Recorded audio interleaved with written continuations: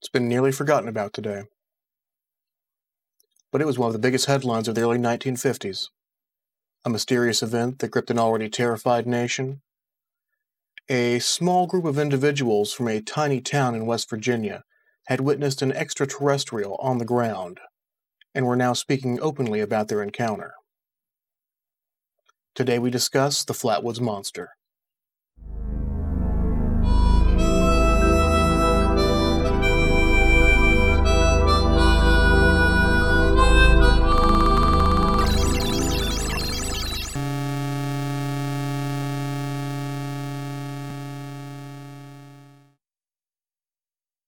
Flatwoods sits at the geographic center of West Virginia, roughly an hour north of Charleston. The town has a population of just under 300 individuals today, a number that's changed surprisingly little in the past 70 years. The year in question is 1952. It was 5 years after Roswell, and 5 years before the Sputnik satellite would take flight. The United States was embroiled in the Korean War, which wouldn't end for nearly another year. Tensions were high in America as the Cold War was ramping up and Senator Joseph McCarthy was pushing his Red Scare throughout the United States. Even with all the turmoil on the global and national stages, life actually seemed to run at a slower pace back here at home. It seems quaint for us to look back at it today. By 1952, less than 1 in 10 households had a television, and those lucky few who did could pick up at most 4 channels via antenna, and the images were all going to be in black and white. People got most of their information from radio and local newspapers. Telephones were even a far cry from how we know them today. Things like dial tones and having the ability to directly call someone, those wouldn't be common for nearly a decade. On the streets, the 1952 Buick Roadmaster was the 2-ton king of the road. It got a whopping 13 miles to the gallon. Another interesting piece of information to help set the stage here is, in 1952, in Cleveland, they hosted what's now considered to be the first rock and roll concert, the Moondog Coronation Ball. Sadly, the event had to be cut short as 20,000 people showed up to a venue that could hold less than half that. 1952 was a very different time. Life for many consisted seemingly of little more than what they could see when they stepped out their front door. This was all about to change for one tiny community in the hills of Appalachia. Their perspective of the world and beyond was about to drastically change.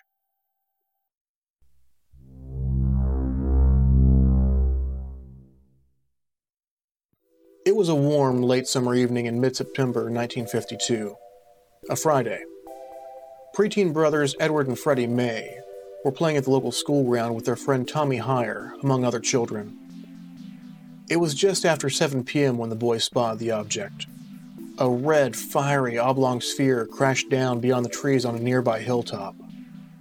Now, this was quite the sight for the boys in this small town, or in any town, really. So with their curiosities piqued, the boys' minds filled with what kind of treasures may be laying up there, they began rushing home to share what they saw. Though there was still over an hour before nightfall, the shadows were beginning to grow long, stretching down from the hilltops. The object quickly became the talk of the town. 2 other boys, along with a young man by the name of Eugene Lemon, agreed to join the group. Once home, the boys were greeted by their mother, Kathleen May. Now, while it's safe to assume that the boy's mother wouldn't be too keen on her children gallivanting so late after nightfall up in the hills, she surely saw the excitement in the boys' faces.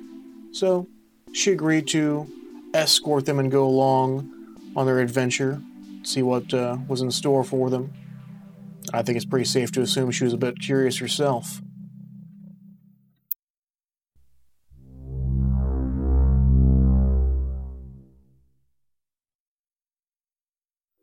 With the group formed, it was time to depart.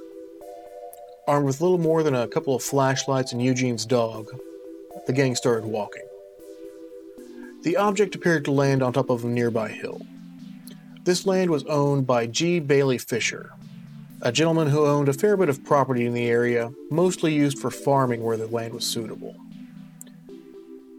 The group began making their way up the hill. Night had fully set in by this point. A fog was beginning to set in as well, which only served to make every step of their journey more and more unsettling. As they made their way higher and higher up the hillside, they began smelling thick, acrid fumes along their path. As they reached the crest of the hill, Neil Nunley saw it first. The object that fell from the sky. Off in the distance, red, pulsating. As the rest of the group caught up to Neil, they began to hear a shrill, hissing sound. Lemon shone his flashlight towards the source of the noise, and that's when the group saw a sight that none of them were prepared to see. A being, by most accounts, around or over 12 feet tall, stood before them, eyes red and burning. It let out a shrill, hissing sound and began to float towards the group. Flashlights hit the ground.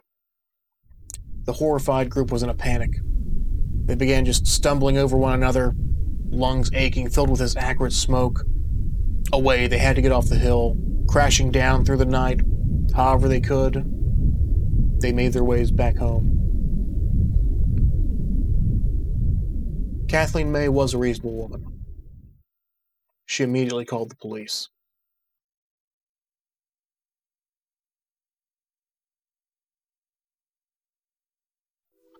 Miss May wasn't the only person to contact the authorities about objects falling from the sky that evening.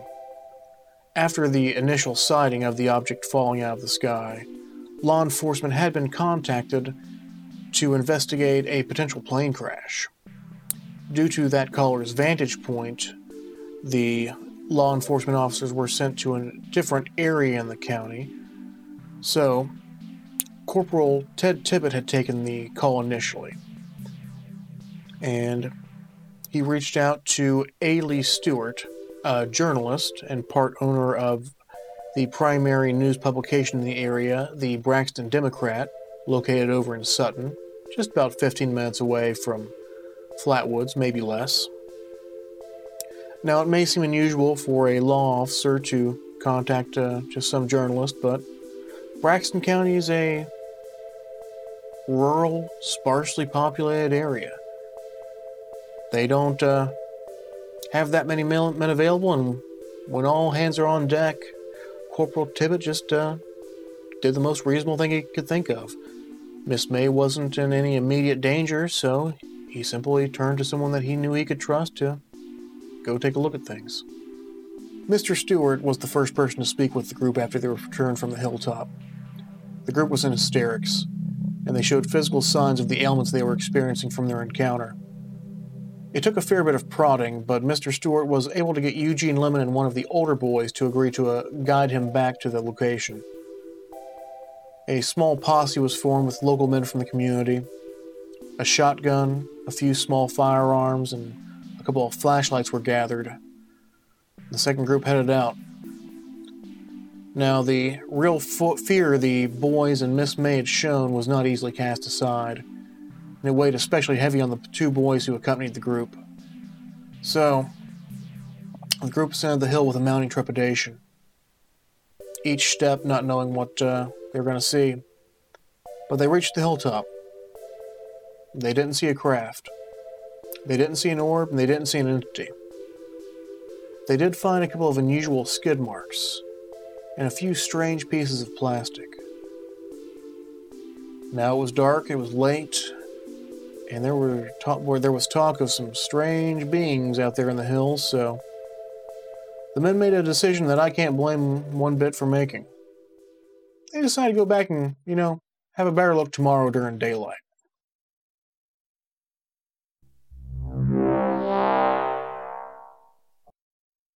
Colonel Dale Levitt of the United States National Guard was awoken in the middle of the night by a phone call. It was Washington, D.C. He was being ordered to investigate the sites of the reported plane crash and to investigate the site where the group had encountered the being on the ground. He was accompanied by a full regime of National Guardsmen. Areas were cordoned off, samples were taken and sent into D.C. Sadly, no reports of any findings have been made public. Now, this is a murkier area of this entire event, so I highly recommend you check out a documentary from 2006 called The Braxton County Monster by Frank Ficino. I'll provide a link to this in the description. He did a lot of work in the area for several decades, and he still speaks on it today. He has the only interview with Dale Levitt that is known to exist, and he also has interviews with Freddie May and other eyewitnesses. So, if this case intrigues you and you're interested in finding out more about this event and Project Blue Book, which investigated many UFO sightings in the 50s and 60s, I would look into Mr. Ficino's work. There's some interesting stuff in there. Reports vary as to what little else was found at the site and how the government and media followed up with the event from here. Matted grass, strange marks in the ground, an unusual plastic that was found that wouldn't burn when held to flame, but then turned up missing or was perhaps stolen before it could be presented on national television. An oily residue on the ground, by some accounts an oily residue on Miss May's dress. Passing mentions of journalists, men in black, investigators, government agents poking around town. We do know Miss May, Eugene Lemon, and Ailey Stewart all traveled up to New York City the following week. They appeared on NBC's We the People, a program that aired on Fridays. This one was for September 19th. If any footage still exists today, I couldn't find it, but we do have stills, and that includes the most well-known image of the Flatwoods Monster. This was performed and created by a police sketch artist, according to Miss May and Eugene Lemon's descriptions. However, they do say the artist took some artistic liberties in regard to the arms and the lower half of the creature. So, they weren't altogether too happy, but still we have our most iconic imagery of the creature from this program.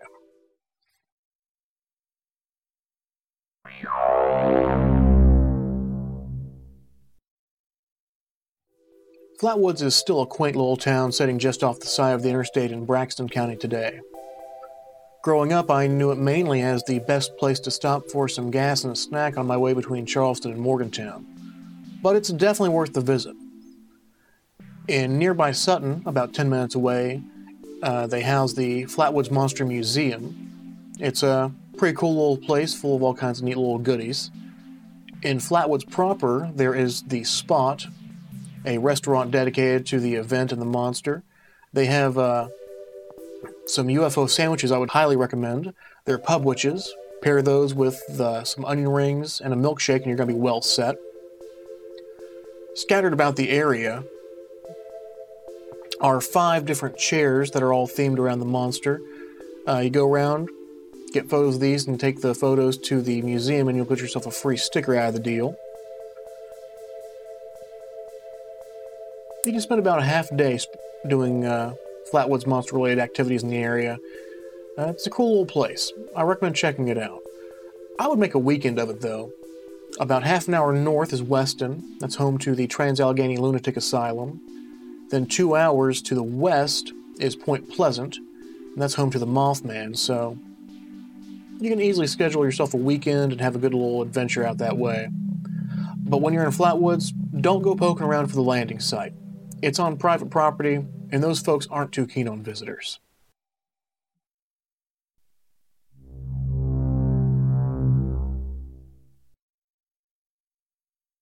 The physical effects of their encounter with the being, along with the thick smoke that accompanied it, would stick with the group for several weeks. Severe nausea, bouts of convulsions, lung, ear, eye, throat irritation. Some reports say that Eugene Lemon's dog wasn't the same afterwards and passed away within just a couple of weeks. Curiosity had gotten the best of the group, and now they were paying the price for it. It wasn't just the physical effects either. It was the psychological shock of what they'd witnessed. That's something they would carry for the rest of their lives. Physically, they would go on to make full recoveries.